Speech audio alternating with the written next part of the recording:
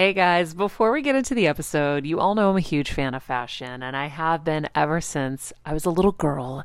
And my first job, by the way, was actually at Macy's. And my love for fashion began when I started there because I worked in the fragrance department, but of course, my eye was always on the clothes and the makeup and everything related to style. But here's the thing, my relationship with Macy's didn't end once my days of asking people walking by if they wanted to sample the latest scents came to an end. Nearly 20 years later, I still find myself choosing Macy's time and time again for literally everything. It's become a really beautiful full circle moment that they've been such amazing supporters of our show for so long. And when it comes to shopping, they have everything you need, whether I need a last minute outfit or Kevin needs a last minute outfit for our friend's wedding. We always head to Macy's. They've got us covered. So if you're in need of some retail therapy, perhaps, or looking to spruce up your home or your lifestyle, check out Macy's, friends. I've curated a list of some of my favorite items that have helped me upgrade so many parts of my life. Really my fashion the most, but of course home and baby and so much more. So check the link in the description and happy shopping, Hill Squad. I'm on a journey to get better in all areas of life, from wellness and mental health to career and relationships and so much more. I know getting better isn't easy, but it's a whole lot easier when you can do it together. Welcome to Better Together with me, Maria Menounos. Hello, everybody. Welcome to Better Together. When you know better, you get better. That's what we do here every single day. Our quote for today: learn how to revitalize your work and workspace, starting with your own happiness. That is from Jen Lim. What up, Hill Squad? Welcome back. We're going to be chatting with Jen Lim today, best-selling author of Beyond Happiness, right here, and the CEO of Delivering Happiness, a company all about creating happier company cultures for a more profitable and sustainable approach to business. Very interesting stuff here. Jen used to be a consultant for Zappos. She worked with Tony Hsieh, the late CEO of Zappos.com, to create a happier company culture. And her mission is to teach businesses how to cultivate cultures that generate profit, sustain all people at every level of the organization with humanity. Whoa. I could have used her for all of my, my years. I know. And to share how we can make an impact by being true to our authentic selves. And she says, Kelsey, as you mentioned, that anything we talk about today is applicable to you as a human too. Yep. I guess it's probably like in your microtransactions and stuff, right? Yeah, I would think so. And I'm excited to get into it with her because even, she has a couple really cool sayings or acronyms or things in the book. And she was like, okay, yeah, but that also applies to you as a, a girlfriend or a wife or you in your daily life. So anything we talk about and she talks about, I'm sure she'll get into, it applies to you. It's not just about work. It's also about life. Mm-hmm. Very cool. Kelsey. Yes. What do you think makes a good work culture? What is a good work culture to you? And did you ever think about it like that? Not really, actually. I mean, I think when you have a good work culture, you don't necessarily think like what makes a good work culture. Like when I've been in bad ones, I know like why they're bad. So I guess I'll come at it from that way. Like first, I'll take the compliment. No, but it's true. Thank you. I mean That's the best compliment ever. I mean it though. It's like I never think of it that way because we do have a good one, but like I knew when I was in a bad one. Me too. Why it was bad, and it's often we hear this a lot, but it's like from the top it trickles down, right? And it was just so toxic, and they didn't give a crap about anyone besides themselves. And just like nasty. I mean, it's hard because they were just so beyond like, I mean, we were in the same place. It was just, I don't know. So when just general kindness, I think is nice. And God, I don't know. I've never thought of it this way. I don't know why. Yeah. I mean, it's definitely like an old paradigm where, the whole thought was you're paid, do the job, and I'm not supposed to care about you or your life or anything like that. And it's just not, it's just not the way. No. You know, you have to care about your people as much as you want them to care about you and the job, in my opinion. When we were with any business that we've had or done, we've always had a very familial culture, and we've gotten, you know, some flack for that because people believe in the opposite, right? Keep everything separate and all of that. But we don't know how to kind of operate any other way. You know, you get your heart broken here or there, but ultimately, why should I expect you to care about me if I don't care about you? It's already hard enough to have somebody care about you and your business. There are the rare people, and I was one of them.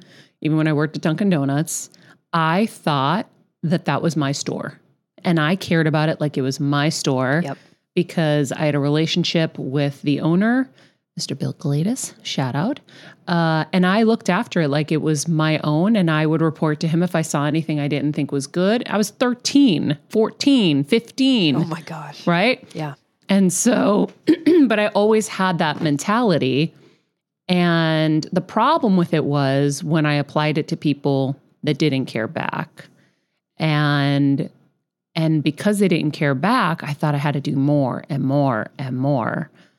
And that was a vicious cycle because they loved it. Then they knew exactly how to get me, right? That's a good point. Any gold stars. Don't give any reward. Don't give them any thanks, because then they'll keep trying to prove themselves. So I just found an old journal when we were doing our shoot recently.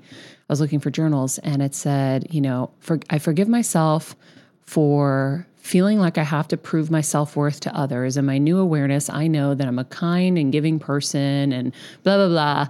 Like I had worked with Diane Portia. You can go back and deep into the files for Diane Portia's episode. She's in the documentary Heal. And what I really loved about that is I was trying to cement into my head, I don't need to be the puppy dog. Like, now do you like me? Now am I good? Because they weren't the right people in the first place. You shouldn't have to do that. If it's the right people, you don't have to do that. Right. And like you're saying, like you want to do that. Like with you guys, I want to do more because it's, first of all, I care so much about the show, but I also care about you guys, and but you care about me. Yeah. Like, so I want to give and do more. And yeah, you shouldn't have to be in that place of, because I was there too. I'm like, oh my God, yeah, what else can I do? But they don't give a crap. No, the wrong people don't. Exactly, the wrong people. So. But then what they get is they get to be in last place in the ratings.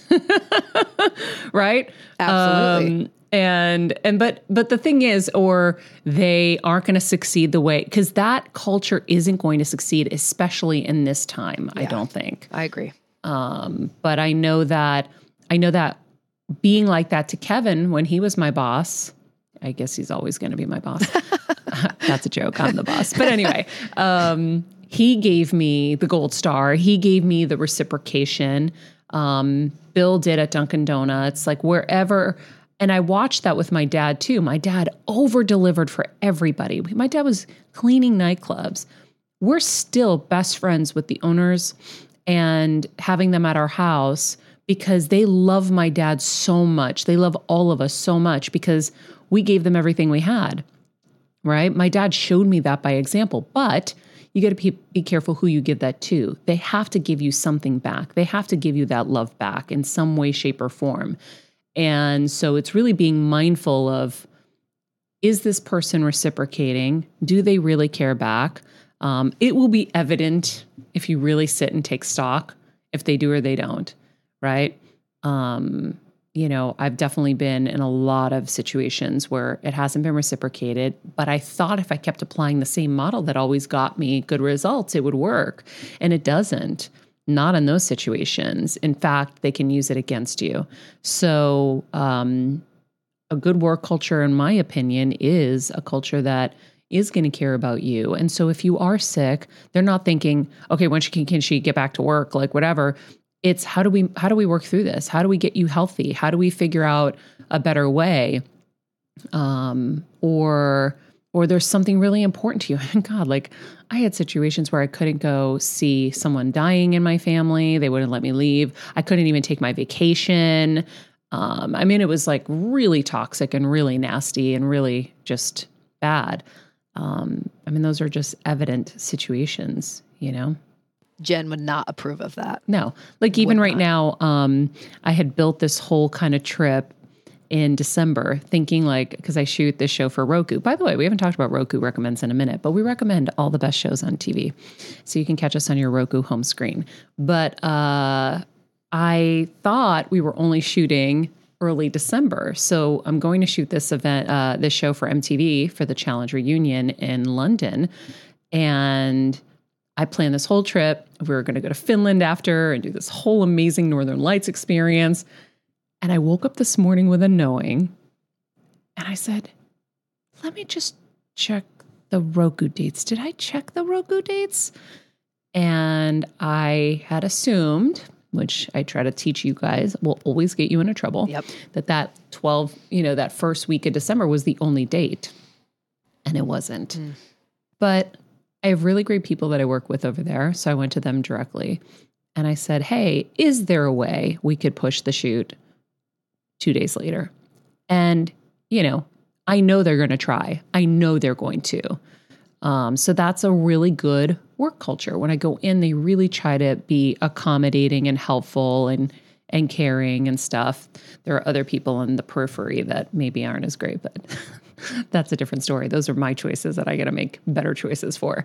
But the team at Funny or Die that we work with is so great. So yeah, I think it's let's all kind of take stock and awareness. And then here's the thing. If you do have a company that's reciprocative, is that a word? Look it up, Elaine. I think it is. Ooh, let's see. If it is, not the word, if it is reciprocative, remember that. Because sometimes it's just like any relationship. You can end up becoming very one way and very narcissistic in the relationship where they're giving now and you're not giving back. So like any relationship, there has to be a balance, right? Like I have to try to balance Kevin's overgiving, which is impossible, but I have to really try because it could become very one way. And so remember that as well, so that you can keep in check as well and know that like it's supposed to be both ways, right? Like if I need you to come in, we're doing something and gosh, we couldn't finish our shoot Friday, we have to do it Saturday. It's going to be like, it can't be an issue because make it work. Because anytime you need to go and leave at moment's notice or not be here, I'm like, of course, no problem. Yeah, exactly. Right? Exactly. And that's why it's give and take. It's reciprocative. Which is Let's check a in with word. Elaine. It is a word. It is a word. I knew it. Elaine. It is a word. Thank you. Thank you. It's an adjective given or done or owed to each other. That's Thank what it you, means. Elaine. You're welcome. Reciprocative. Reciprocative. Love that. Maybe that's the title of Jen's new book after this. Reciprocative. Don't give her my title. It's my title. Well, she'll credit you. Okay. You guys should co-author. Reciprocated. That's what people usually use, right? Yeah. Well, Reciprocated. that's in a different tense. Like he reciprocated or she reciprocated or they reciprocated. Nice. Did y'all think you're getting an it's English lesson? reciprocative. Yeah, exactly. Nice. All right. Well, that's our little intro to Jen Lim. Let's get her inside the Zoom. We'll take a quick break. We'll be right back, and we'll be talking about how to be more reciprocative in the workplace. No, we'll be talking about creating a good work culture. When you're on the go 24/7 like me, guys, finding ways to make life easier is so important for my health and sanity.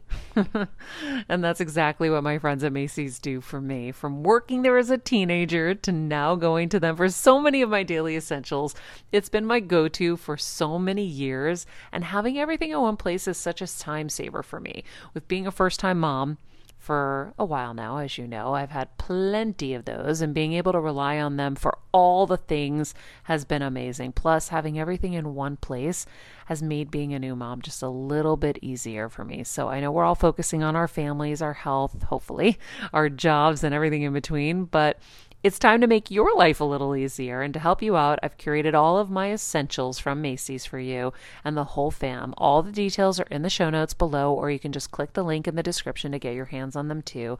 I have some new picks on there. This little bomber jacket, this little black dress. You're gonna love it. All right, friends, let's talk about something we all do. Snack. Trust me, I've definitely overindulged in the past, but as you know, I am focused on my health these days. And I think I found the healthier snack that you don't have to lose out on the flavor. And it's definitely become my go-to. It first came into the house because of Kevin. He was obsessed with Wonderful Pistachios.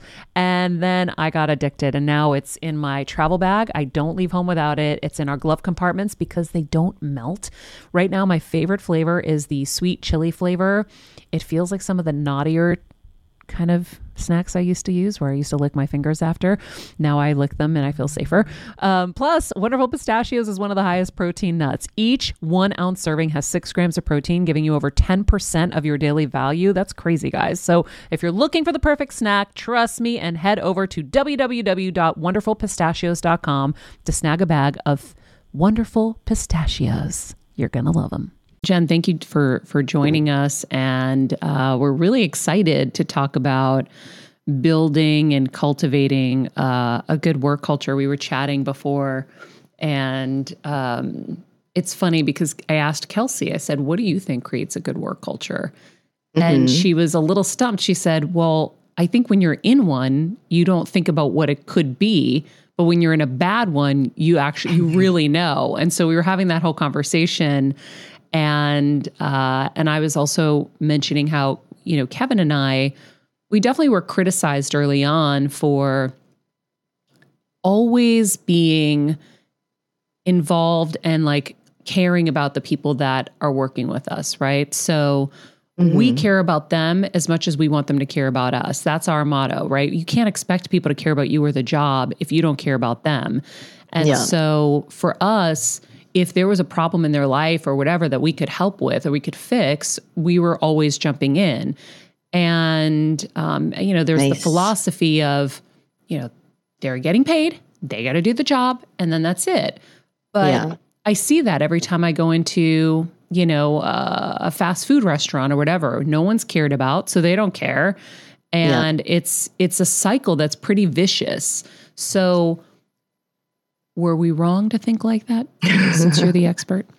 Well, apparently you got to figure it out because you have a happy crew, it seems. Yeah. But yeah, I think it's a big part of it. I think if we actually can reframe and realize that people are assets and that we're actually reinvesting in them so that they'll reinvest in us in their own ways. Because I think is so, especially right now, because the economy is like, oh no, like we got to, do these hiring freezes or, layoffs or whatever and have to tighten the belt, but they don't realize that that's the worst place to tighten the belt with people. My husband said that in the 2008 crash. He goes, we are not cutting any people. He's like, we will cut things. We went to guys, this is kind of intense, but we went to the point where we removed direct TVs from the house because we had like lots of TVs where this is our business. So we had lots of TVs. Kevin started removing direct TVs. Like I cut manicures and pedicures. I cut everything I could. And he did too. So we wouldn't have to cut bodies. Wow. That says something because usually that's the first that goes. And then what happened? Did you feel like that was worth the while? Of course. We wrote it out and everybody's still with us. Yeah. So not everybody, because other people like move on for other reasons eventually, but it's an investment in the people that are amazing and you want to keep working with. Totally. And I think, if everyone could think like you and Kevin, but what's really interesting is that over the last 15 years, no matter what type of economy we're in, those people or those companies that are consistently they're double downing on their people. Like they're the top Glassdoor places to work or the great places to work. Or what's a top Glassdoor? What does that mean? So Glassdoor, like that website, glassdoor.com. So essentially it's like, it's created to have rating systems of employers. Oh, so essentially employees can go on there and talk all they want. It could be anonymous or whatever, but no way. So they start rating employers. So those employers at top are those that employees actually say they're a good place to work. So, Wow. So there's that, and there's Forbes, best companies to work for. So all those companies on those lists, they have consistently outperformed the S&P 500 over the last 15 years. Wow. You've done all the research. Yeah. And because this is like almost the no-brainer to naysayers to the whole thing of like, why would they, be investing in people? Why do we want to make sure people are fundamentally, meaningfully happy? All that stuff. It's kind of like, well, here are the numbers. Number one, here are the stats. And then, part of it is what I believe, like you have the stats and you have the stories. And what you just shared is a story of like why it works. And what you did in a really tough time is to double down on your people, and it pays off. So it's, there's still naysayers out there, but it's just can't really say nay to the numbers. Well, I think we're getting to a place, and I'm sure you would agree, where it's such an old paradigm. It's dying and it's not going to survive anyway. It's like almost like if somebody didn't embrace technology, like it's going to happen. You either get with it or you'll die. Like it's, that old model is dying. So you have to figure it out, which is why having someone like you that's really studied this and built these programs is really, I think, essential right now. Because first of all, the new generations aren't taking anything other than that. Yeah. We were ahead of the curve, thank God. We used to call Kevin the millennial whisperer when this was all first coming together. Millennials were first entering the workspace, and he's really good at it. It took me a minute, but it's not something that's you just can't avoid it. Yeah. It's kind of like adapt or die kind of thing, especially now, especially since everyone got 2020. I mean, the whole world, right? Like when's the last time that happened that we got to experience that?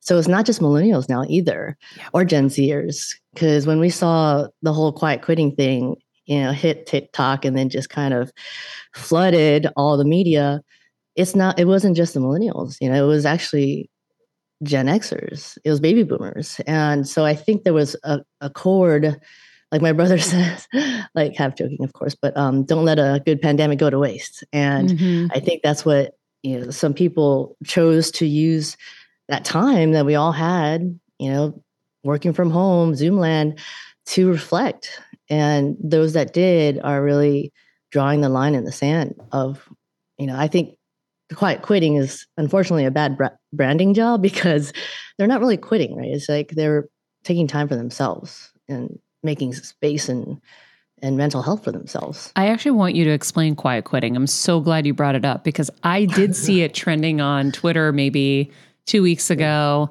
and I had my assumptions of what it was. So for the benefit of all of us, explain what quiet quitting really is.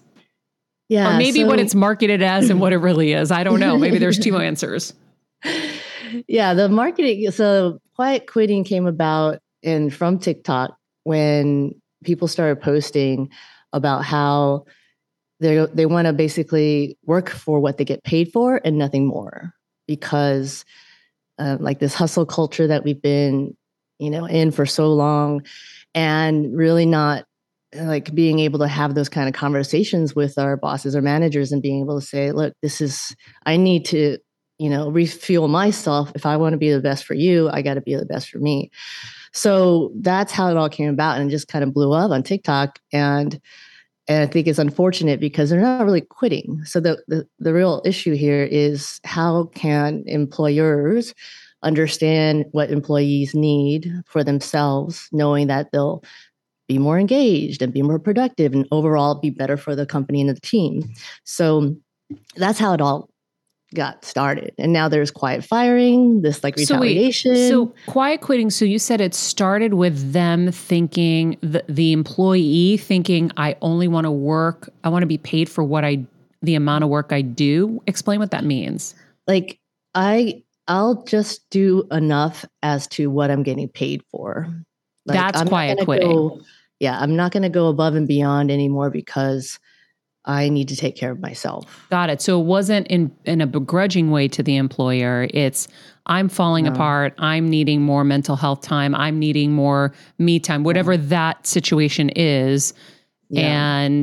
But why not have a conversation with their boss? Is that something that has happened or and maybe had happened and it didn't result in something good? Or Yeah. I think like unfortunately most workplaces, work environments, and this is a term that's been thrown out a lot, especially since 2020, is psychological safety, that environments mostly don't have that, where they feel when it's psychologically safe, they can feel like I can express where I'm at and not be judged, not be reprimanded, not be fired. And what's interesting is that even before 2020, Google did a really cool study called the Aristotle Survey, and essentially they wanted to understand what makes the most effective teams in their environment. And what they found, and this was a longitudinal study, it was like over years, tens of thousands of employees. And what they found was not what you would think. It's like, it wasn't the manager, it wasn't like software, it wasn't technology. It was psychological safety. So by being able to create environments for their teams to have that safety of like being able to say, hey, this is amazing, we did this, or dude, damn, I messed up and this is what happened, but this is what I want to learn from. So I think it's now more important than ever to create that. And unfortunately, I think that's why it's quiet quitting, is because people don't have that sense of safety to be able to express themselves authentically. But those, employers that do, that's the line in the sand that we're seeing being drawn since 2020, especially right now, because there was a Gallup poll done in the world workforce, and this was just a few months ago, that shared that a majority of people are still not altogether there, haven't really yet processed what has gone on. I believe it. I still can't process it. I walk around dumbfounded all the time, Jen. I'm like, did we really just have the whole world shut down for 2 years? Like, did that, by the way, like 2-ish years, did that really just happen? Yeah. That's the thing. And yet, you're a mindful person, you're intentional. So you actually are processing it in a way of actually just being able to ask those questions. But unfortunately, a lot of people are not even thinking that there needs to be a processing.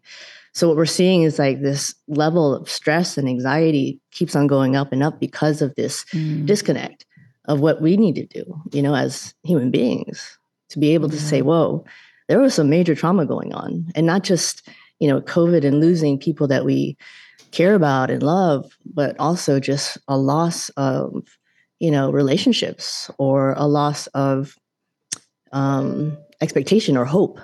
So those are the kind of things that I think are really important, that really, really tie into this whole state of mental health and where we are, just not just in the workplace, but just in general life. Yeah. Well, I think it's like the actual physical term of long COVID that people are dealing with in terms of health.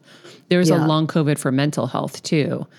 And so, the quiet quitting, it makes me sad because I wish the environments were safer for people to express themselves. Like, for example, Kelsey, if you were quiet quitting in your head, I would be crushed because I've invested so much in you and I've cared so much about you. And I would say, why didn't you come to me? Or if you were like secretly looking for other jobs behind my back, or entertaining ideas of other jobs and not coming to me first and saying, hey, I feel like I have this other need, or I feel like, I would be completely blindsided and so crushed because we have so many open conversations about things.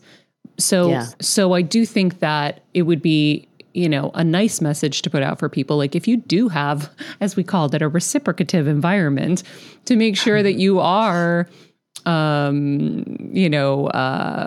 open with your employer to let them know where your head is at so that they can see what they can do to be helpful. Rather than assuming, because I hate assuming. Assuming is the worst thing in the world. Assuming that they're not going to react well. Right. And which ones really won't. I mean, if they've already shown a pattern, then that's different. But if they've shown a different pattern, or maybe there's no pattern, nothing's happened, and you still don't give them a chance, that's kind of tough. But what's quiet firing? So it's... I mean, as I say it, I'm kind of coming up with probably what it is, but go ahead. Yeah. Just a side note, though, of what you just said, what you are actively doing in your conversation, in your team with Kelsey, et cetera, is like you're intentional about actually living positive values. So the values of having transparency and authenticity, like you're constantly, it sounds like you're nurturing that. And I think that's where a lot of leaders should, be thinking about. It's a journey of constantly growing and nurturing that kind of environment based on these values that are near and dear to you and your team, et cetera. But quiet firing. So it's totally not a new, phenomenon at all. It's been happening since forever. But basically it's when employers or bosses are just doing things it's kind of like reverse psychology, like make people want to quit. So they're like excluding them from conversations, not including them on in meetings or emails, and like maybe like dumping a whole bunch of work on them. So they're totally stressed and burnt out and want to quit. So just doing these very subversive tactics. And, we've seen this in workplaces forever, but now there's a new term for it. That's like PR marketing, whatever, but it is happening as well. Wow. As I've seen. So quiet quitting, someone came to the dinner table the other night, was like, oh, I've had such a bad day. And I was like, okay, what happened? And, one of my top people just quiet quitted. They've been quiet quitting on my back. And so we're asking the questions like, what happened? And their interpretation of quiet quitting was they were building a business behind their back. So using the salary that she was giving her, she was able to write a book and build a whole business. And then it was, I love you, you're amazing, but I'm going to go off and do all this stuff, which sucks. It does suck, right? Like, again, you can sugarcoat it all you want and be like, you're amazing. And I really loved working for you. And it's like, that's basically like, please don't blackball me, or please don't be, upset. But this person was building all these things behind their back. That's what they thought quiet quitting was.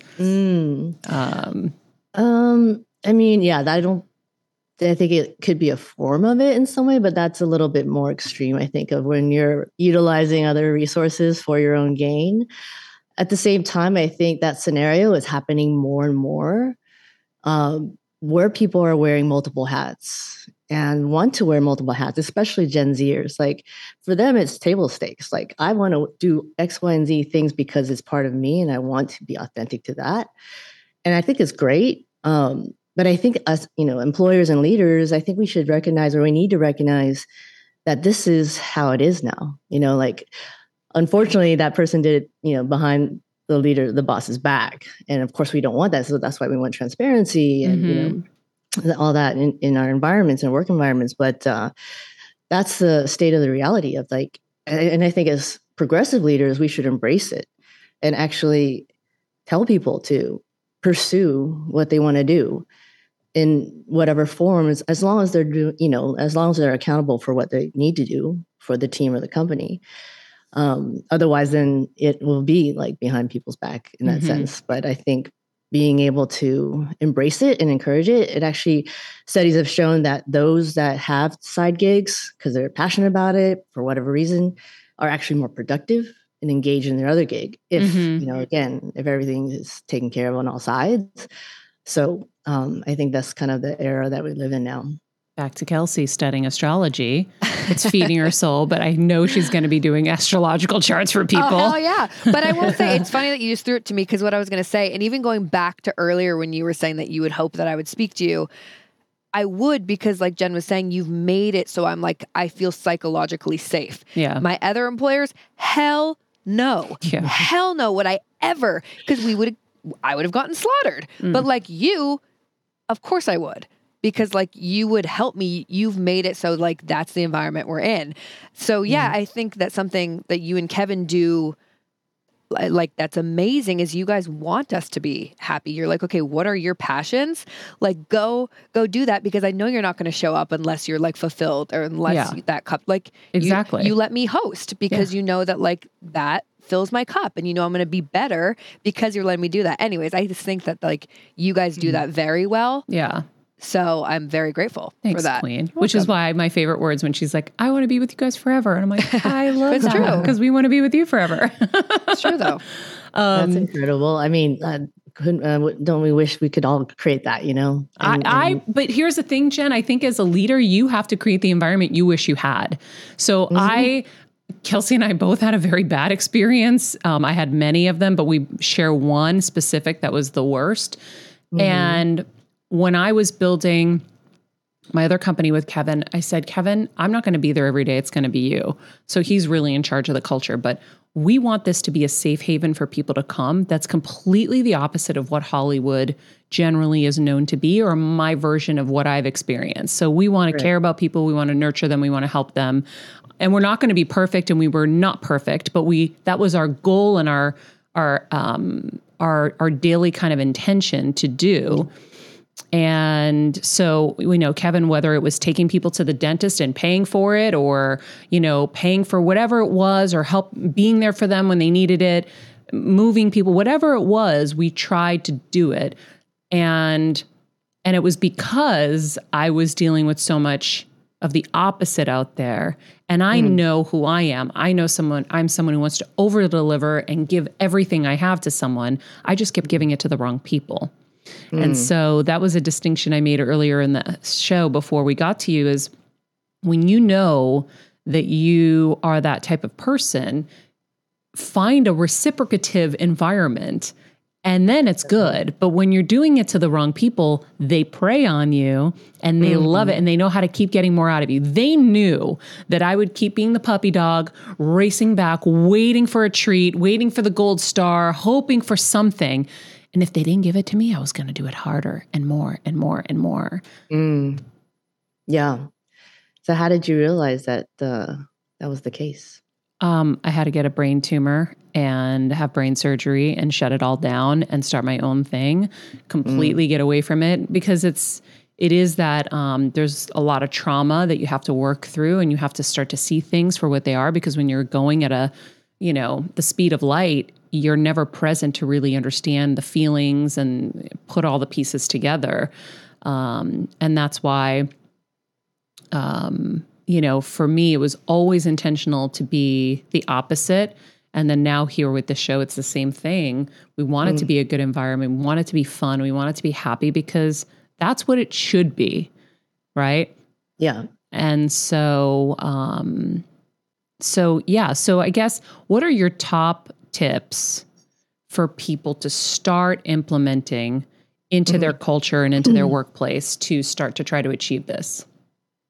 Yeah. Well, you said something earlier that kind of like teed it up quite well. And you were saying, like, don't make assumptions. I remember my mom always struggling with her hair. It's frizzy, Maria, my mom would say in her Greek accent. Tiehis, what do you have? I tried so hard to find her products. I wish I could share these products I'm using now with her, because I know she would be so happy to finally have good hair days.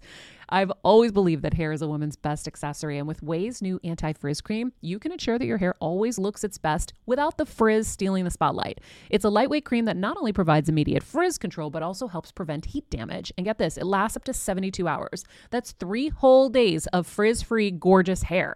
Ouai seriously has some of my favorite products for taming the frizz. Pro tip, one of my biggest discoveries is using the Ouai hair oil on the ends of my hair before I dry it. Let me tell you, it's a game changer. Once it's dry, my hair looks so smooth and polished, I don't even need to do anything else. It is incredible. I love it. Frizz-free, up your schedule with Ouai. Go to the Ouai, TheOuai.com, and enter the promo code Heal Squad for 15% off any product. That's the Ouai, TheOuai.com, promo code Heal Squad. Trust me, you won't regret it. As a first-time mom of the baby, I'm always on the go, whether it's running errands, getting my coffee, going to doctor's appointments, or just spending quality time with little Athena. And that's why I rely on wonderful pistachios to keep me fueled and ready for anything, no matter where I am. Kevin even keeps a bag stashed in the nursery. For the nighttime hunger moments. Wonderful Pistachios comes in a variety of flavors and sizes, making them the perfect snack to have literally any time, whether I'm enjoying them during a quick break in between taping this show, or I'm on the go and it's in the diaper bag. I do carry it in my travel bag, and they're in my car. At this point, when I'm leaving the house, I think keys, wallet, wonderful Pistachios. Bonus, Wonderful Pistachios is one of the highest protein nuts with 6 grams of protein in every 1 ounce serving. So on top of all that, they keep me feeling satisfied. I'm energized while I'm juggling all this crazy stuff in life. Next time you're looking for a convenient and guilt-free snack, head over to www.wonderfulpistachios.com and stock up on your favorite flavors today, minus the sweet chili. And so I think number one, just realizing there's never a perfect time to work on your culture, never a perfect time to try and, make your employees happy. That's not what this is all about. I think number one, especially because of the last 2.5 years, is to actively ask questions and actively listen. So that's where the no assumptions part comes in, because a lot of the times I think leaders kind of think, oh, we're going hybrid now, we're going remote, therefore I need to do X, Y, and Z. But that's an assumption on their part without really listening to what are the true issues at hand. And so doesn't that come from fear because they're afraid they're going to have to do things they don't want to have to deal with? I think largely, yeah, because of that. And like, basically, I mean, everyone has gotten hit by this. So there's a lot of leaders out there, CEOs that I know that are they're quite quitting too. There was a new survey out about VPs. Now they're like the number one level of an organization that are actually quiet quitting. But going back to your question, I think number one is actively listen. What are the real issues? And there's, surveys out there, employees engagement surveys and all that stuff you can do, which is great. But again, that's just the stats and the data. What are the stories behind what people are feeling? Build that psychological safety so that you can listen to them. And then what we found and the background that I have is in science of happiness and positive psychology. So instead of focusing what's wrong with us, let's try to focus on what's right with us and improve that. I love that. So we found that there's basically 4 levers that can help improve no matter where you are in your set point of happiness. It can actually, dial it up. So number one is having a sense of control or autonomy. And let's face it, 2020, no one had control or autonomy. So being able to give that sense of flexibility, especially moms, what they had to do and their burden especially, but everyone had that loss of control. The second thing is sense of progress, making sure that your people are feeling like they're growing, developing, learning, not just career track, but as a human being. The third thing is connectedness. And this is just, the depth and breadth of your relationships. And the last thing is purpose. And simply, what are you doing? What are you being besides that's bigger than yourself, that's greater than yourself, or the team that you're part of greater than yourself? So those 4 levers, what we found, and this is again based on the science, is that no matter where you are as a culture and your environment, take those top 2, 3 things that are going great and celebrate it. To say this is awesome. Take the top 2, 3 things that are not great and say, these are the things we're going to work on. And I guarantee you those 4 levers can be applied to whatever it might be it, burnout, be it retention. Mental health is huge right now. So by being able to have these open conversations with transparency, you actually be able to, be more intentional about what we're fixing and remind people that, hey, it's not going to happen in a day. There's just no way. But the name of your show, we can do this together. And having that reassurance that we're not out of the woods yet, for sure. There's going to be more tough times ahead, but hey, at least we're going to do this together.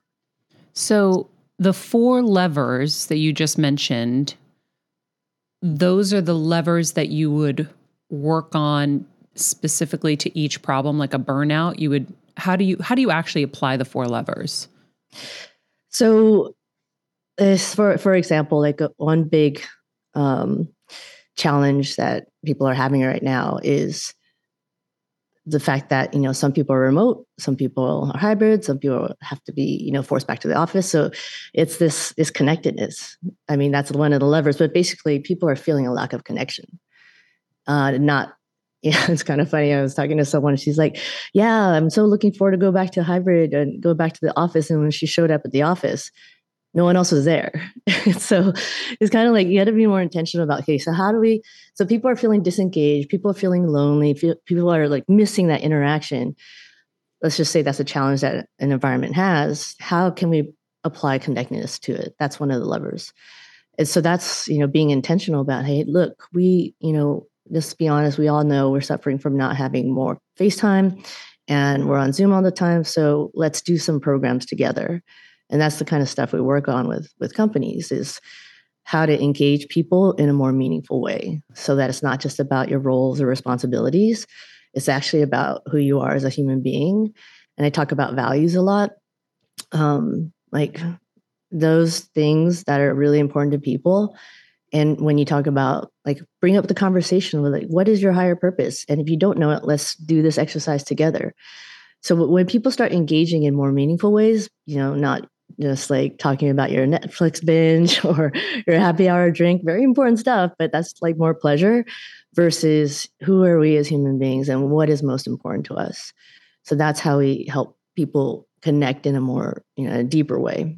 I think that's super, super important. Those are really important conversations. When you talk about gathering the data, basically, from your employees, how do you handle, on both sides, the employer who's like, guys, I can't build utopia. Like, you guys now want lunch every day. You want things that I can't provide, right? I want the manicurist there. I want what Google has, but, this is a small family business. And then on the other side, real things that would really make a difference. Like, how do you balance that? Because I remember, and I might butcher the story, but in COVID, I heard that the Spotify CEO went out to the thousands of employees and was like, we are not going to cut anybody. Like, it was like this big victory he or she had said. I don't know who the CEO is right now. I can't remember. And it was this huge victory. They figured out a way, we're not going to cut anybody's. And isn't that amazing? And someone's like, you used to, buy lunch in the office, and I want lunch every day delivered to my house. And we're like, whoa, the minds of some people and the things that they want, when you're like, they just really figured out a way to care about all of you in this really impactful way. And you're like bitching about the bagels that were offered to you in the office, and now you're missing the bagels. I don't know. So how do you balance that? Because that's why employers are scared to ask employees for things. And then employees don't get some of their needs met, is because of that. And that's bound to happen, right? There's always going to be someone that's like, yeah, that's great, but what about this? And I think what we, I'm going to talk about values again, but it's so important. When there's someone like that consistently is just not happy with whatever comes, it's really a values misalignment.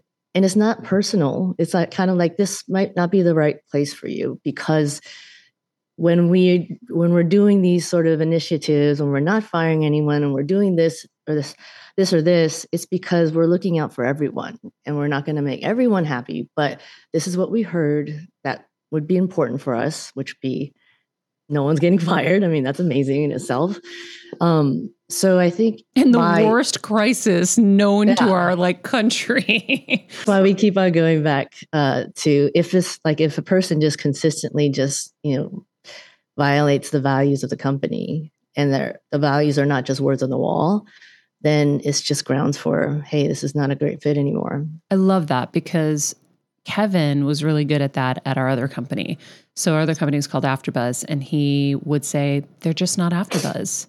So he had his values very clearly set. So would you recommend a company has their values written on a wall, here are our company values, so that everyone's seeing it and it's on the same page? Because it really was helpful for him to weed out people that didn't belong. Be like, sorry, it's not a good fit. This is not AfterBuzz. This is what AfterBuzz is. So, it was a good way to kind of identify. Totally. Yeah, exactly. So the thing is, it's good to have those values codified. And so that is not just words on the wall, because it sounds like Kevin was actually living them. Yes. And this is the biggest thing. There's so many companies that have values and purpose now. 10 years ago, it was a nice to have.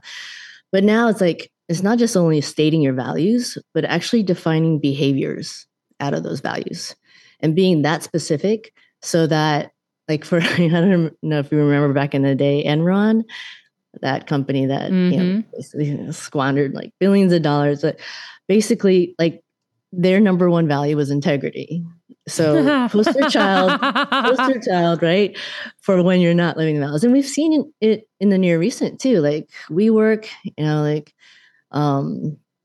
Theranos, these companies where, and these are interesting now because these are very purpose-led companies, yet there's so many misalignments with values. And then it makes that conversation, it's going to be hard anyway, but at least there's a basis for it. Yeah. And you can point to this behavior was not lived up to. And if it consistently happens, then it's actually like, it's a social contract. It's like, look, this has happened like 30 times in a row. So this is not happening. This is not going to work. That's so funny because I remember a hypnotherapist that we worked with over 10 years ago now, or at least maybe 10 years ago. She said, anything operating out of integrity will fall. And then I just started watching it all kind of happen with the Theranoses and the WeWorks, and it just keeps happening. So it's very interesting. Can you talk about the Future Proof program that you have, or the future proofing your work and life? Yeah, it's the concept really comes back down to not really trying to chase the next thing or next career or job. It's really starting with the me. Like, what is it within you that is most important? So therefore, like you said, there's things that have been changing around us and we have to adapt. And the biggest thing I think for us as individuals is to be able to ground ourselves so that we are future proof. Like, we're not going with the trends because of it's not about the metaverse for me because that's where the future is. It's like, do you even care about it? So future proofing, is like more about asking those external questions within first, so that the next time you go to start looking for a job or, start interviewing or whatever, you have your means of what is most important to you and your values that are most important to you and things that you will just not say, yes to. So at least you have your own boundaries. So that's how you see future proofing is like basically doing the most important work, which is not the stuff you get paid for. It's doing the work within yourself, understanding what the most important things are with purpose and values. And then that's how all these things that are chaotic and outside of our control, we're able to adapt to more because we have that groundedness within. So what if you're in a job right now and you're starting to take stock and you realize it's not really in alignment with who you are anymore? What's your best advice? Well, there's there's great resignations for a reason, right? It's pretty crazy how so many people, if you think about during a very, very uncertain time, we had the most number of people quitting or resigning over the last year and a half, millions at a time per month. So I think I would reassess if you're feeling there's not a fit anymore. I would do the assessment of, what are the things that are not fitting anymore and why? Because sometimes if it's more superficial things, then maybe it's worth kind of sticking out and having those conversations with the manager or boss, whatever, and seeing if they can, try to address them. But I think that's the biggest thing is what is it that's bothering you? Is it really the lunch thing that you're not having free anymore every day? Or is it something just that is really cut into the core of who you are as a human being? Again, those values misalignment. If you're seeing that and that's bothering you, then do you really want to spend all your waking hours at work in that way? I think the answer is getting clearer. And the key, I think, to remember is the point is not to wake up in the morning and by the time you go to sleep, every moment's happy, happy, happy. That's just not realistic and feasible. But I think the point now is more of from the time you wake up to the time you sleep, do you feel fulfilled? Are you at least living and embracing not just your highs, which are great, but also understanding your lows in a day-to-day basis? So at least you feel you're spending those minutes meaningfully. They don't have to be hunky-dory because we know they won't. But I think that's the biggest, one of the the flip side of great resignation is the great awakening or reawakening of people realizing, wait, I'm not spending my time right. Like this priority stuff is totally out of whack. So that's what I would suggest is like to assess what things are actually bothering you or you're being challenged by or you don't like, and just really sift it out. What's the difference between what's really important to you and the side stuff that really shouldn't matter as much? Yeah, because I was going to ask you, what is understanding your lows? And is it what you just said, just kind of sifting through what's not working and figuring out maybe solutions to those things? Yeah, there's so we do this exercise called the happiness heartbeats. And so essentially, like, you're the star of your own show, like, the protagonist in your movie. And essentially it's going back and reflecting on your life. And it's not just work life. We believe in work-life integration.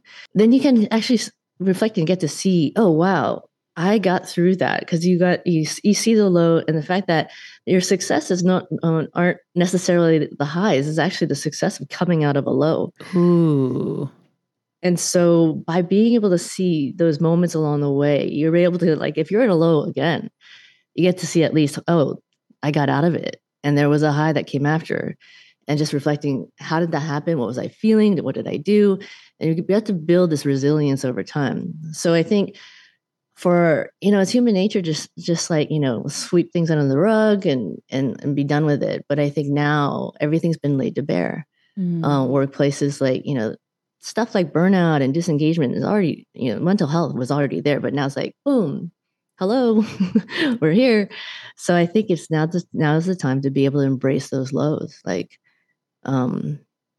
like I know a lot of people had some over the last 2.5 years. I think that's so huge to be able to look at your lows and how you climbed out of it, so that you can build that roadmap for the future. So you know that these are the things that you did that helped, or just to even know that there's a light at the end of the tunnel, and that you are building your resilience, right? So I always feel like things happen to you for certain reasons. There's certain things that you need to either learn or grow with or get better at. So, you'll get the lessons for resilience. So I literally just went and bought myself flowers recently, because I was like, I want to celebrate my resilience because I've got so much of it. Nice. And I think that it's not something that someone would normally celebrate, because you would normally celebrate the raise, the big thing that came in, the normal things Hallmark says to celebrate. But you can celebrate your resilience. I had 3 things I think I bought them for. I was celebrating my resilience. That's awesome. I was celebrating my strength and my patience, because I never used to have patience, and I've been building it over time. And I said, those are the 3 things I'm going to go buy myself flowers for right now, because I'm super proud of myself. And I think that's just the way you explained it, to kind of remember that there's something to celebrate for that's worth it from coming out of your lows is really huge. Yeah. I mean, I love that you bought yourself flowers to celebrate that. I think, I think what's beautiful about that is, like, because, like, the normal reaction when people are going through lows is like, oh, tomorrow's a new day. It's like, that's not kind of where, that's not what I need right now as inspiration. And we hear, like, get all these inspirational quotes from everyone. But the thing is, it really is so internal and individual, so subjective to our own journeys. And then by being able to, like, reflect and say, holy shit. I'm sorry. You can say that. Okay. Holy crap, whatever. I got through that. And then all of a sudden it feels a different energy, rather than, hearing an advice from someone else or reading an inspirational quote. Yeah. Well, I think, we have lots of conversations with ourselves, and a lot of times they're negative. I just this morning woke up and I was a little bummed out about something. And then, of course, like attracts like, there was a second thing that happened. Okay, here we go. So it's like, I'm going outside. I'm going to get into nature. I'm going to bring my little tea outside, and I'm going to just try to shift. And so I was out there, and I just started talking to myself out loud. And I was like, we have to change the vibration, because none of this is real. And all of this stuff is just your current interpretation of what's happening. But maybe there's another one. And so I started kind of talking through it. And then I realized, oh, I had this so screwed up in my head. That's actually not what's happening. And furthermore, what's happened is for my normal pattern to dig myself out of a low is I start researching. And I started researching and I realized the low brought me to a new lesson and a new understanding, a new finding that is only going to help propel what I'm trying to do and trying to help people with even further. So not only was I able to dig myself out of the hole, but I was able to see the pattern of it and see that sometimes things don't go according to the plan that you think you have. And that's a good thing because our version of a plan sometimes can be very limited. And God or the universe's plan is so much bigger. So I realized after, a good 30 minutes outside that I needed to learn this next thing so that I didn't get tripped up by my limited view of what was happening.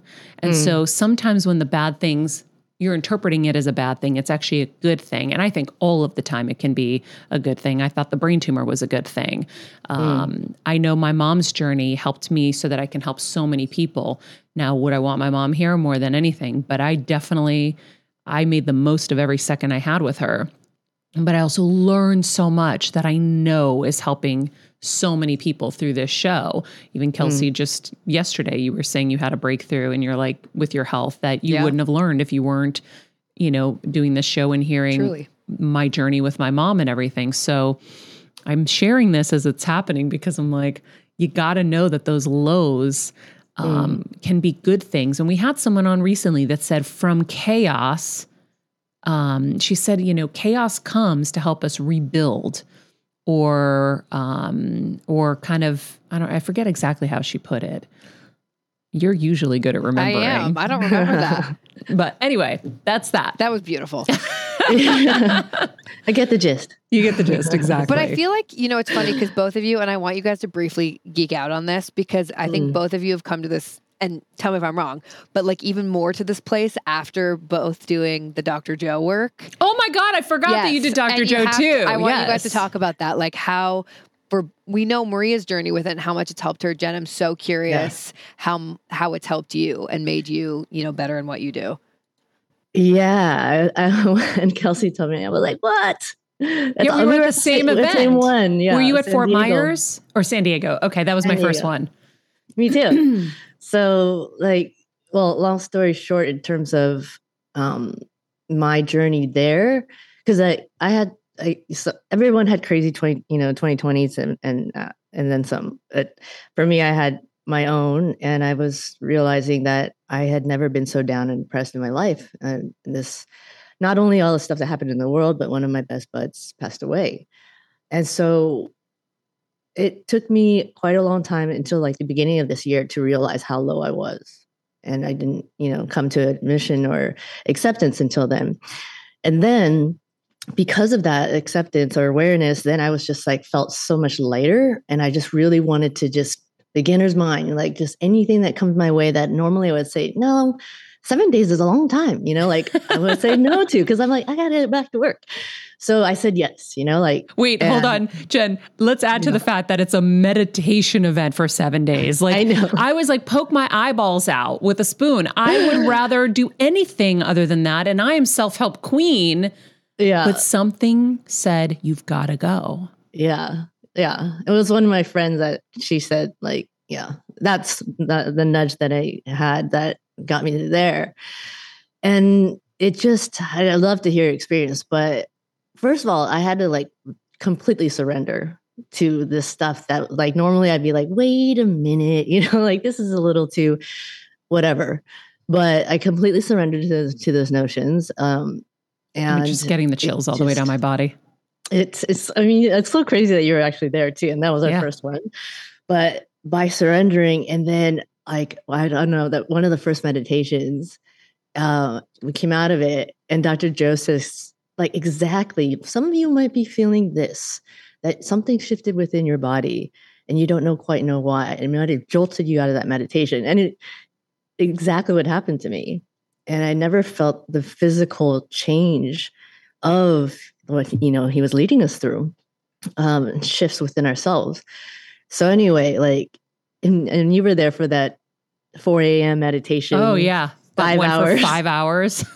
He's like, it's 4 hours. And then I was like, we woke up and he goes, so you guys were down for 5 hours. We're like, you little shit. You tricked us. Basically. Yeah. So that was astounding, right? Same thing with, I was like, there's no way in hell I would have done that before. But step by step, day by day, I just got more and more into this understanding of the true value of meditation. And I was thinking about that this morning, actually. It's like, if you got paid to meditate, would you meditate? Would you meditate more? And for me, after that experience, I realized my own value of meditation. So it's almost like funding my own mental health bank. Like it's like a mental health fund that would I want to do that every day? Yeah, I'd like to fund it as much as I can because I know I'm getting so much value out of it. Wow. So, and it grows over time. So did you start doing the meditations before you went to the event? Or was that your first entree?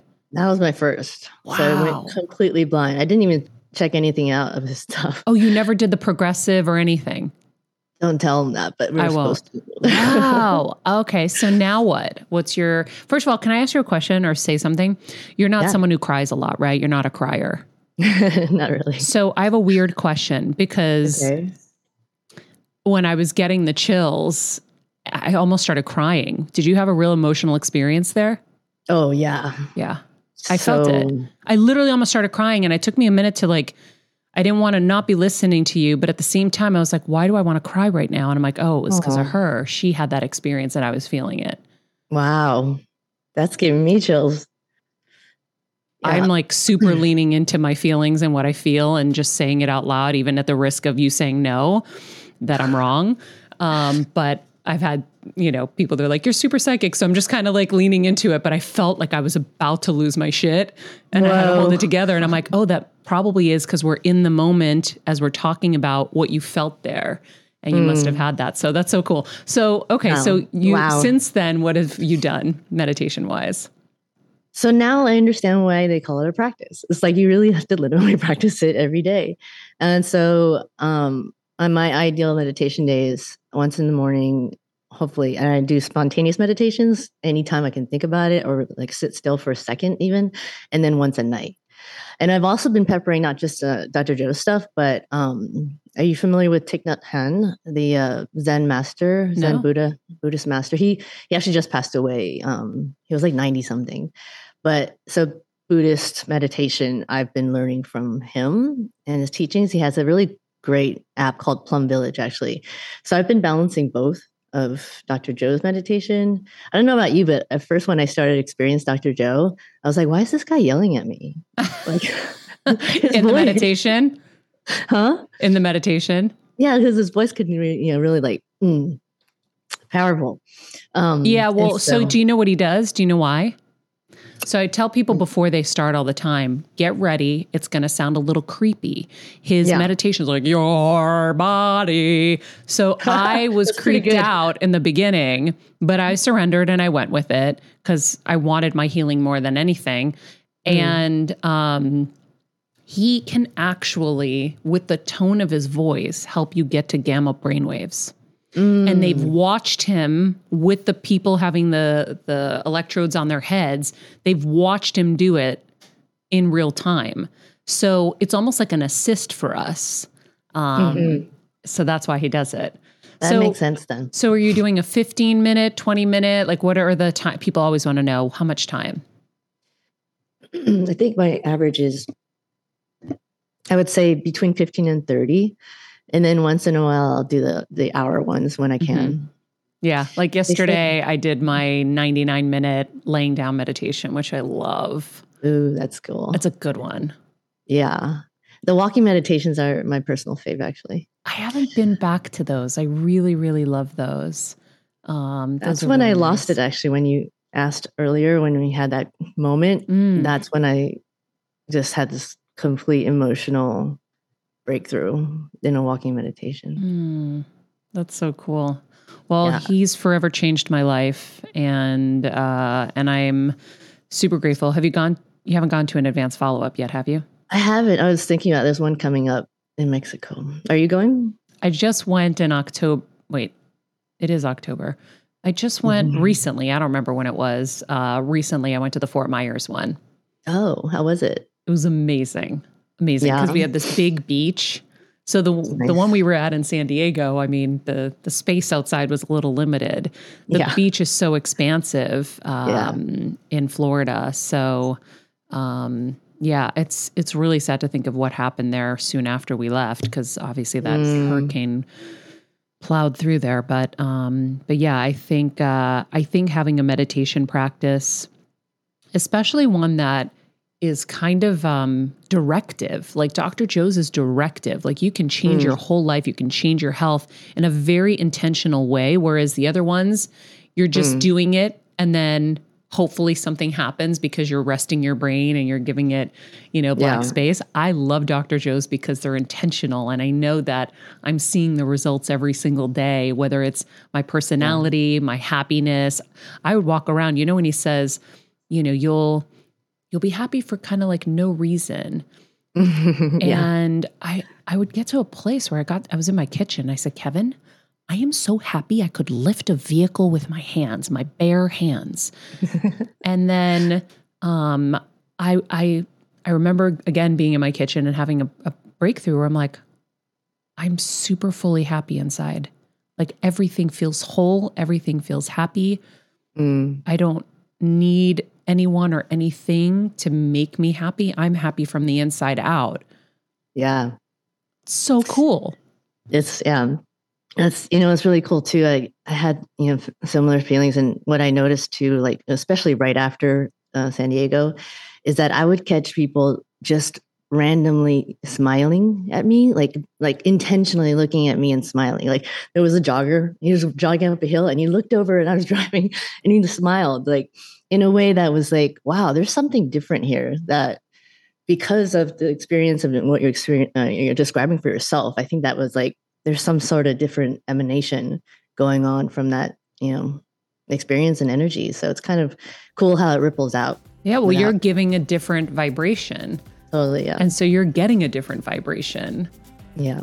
Kelsey, I'm so glad you reminded me of that. It's so cool. Well, Jen, you're great. Your work is great. And it's definitely not just the future, it's the now.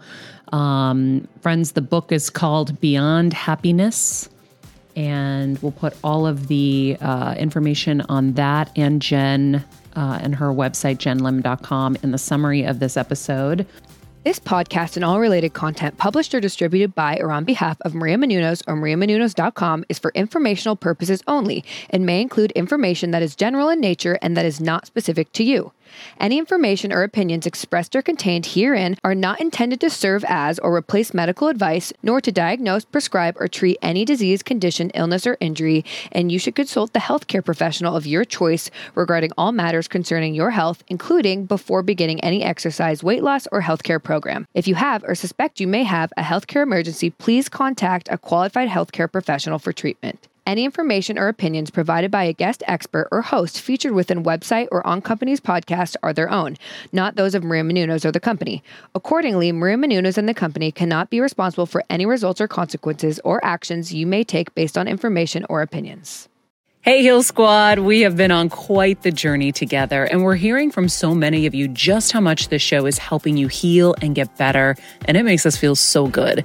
We love, love, love it, and we just ask that you don't keep it to yourself. Spread the message and share the show or your favorite episode with your friends. And if you want to help us even more, you can leave us a 5-star rating and a comment on Apple Podcasts or Spotify, and follow us on Instagram at Heal Squad. You can also DM us anytime because we love connecting with you. And finally, you can also join us on Patreon for our monthly live heal events with world-class healers and ad-free episodes exclusive only to Patreon and our Super Heal Squad for as little as $10 a month.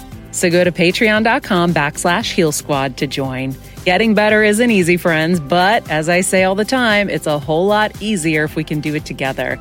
We love you all so much, and we love doing this thing called life with you.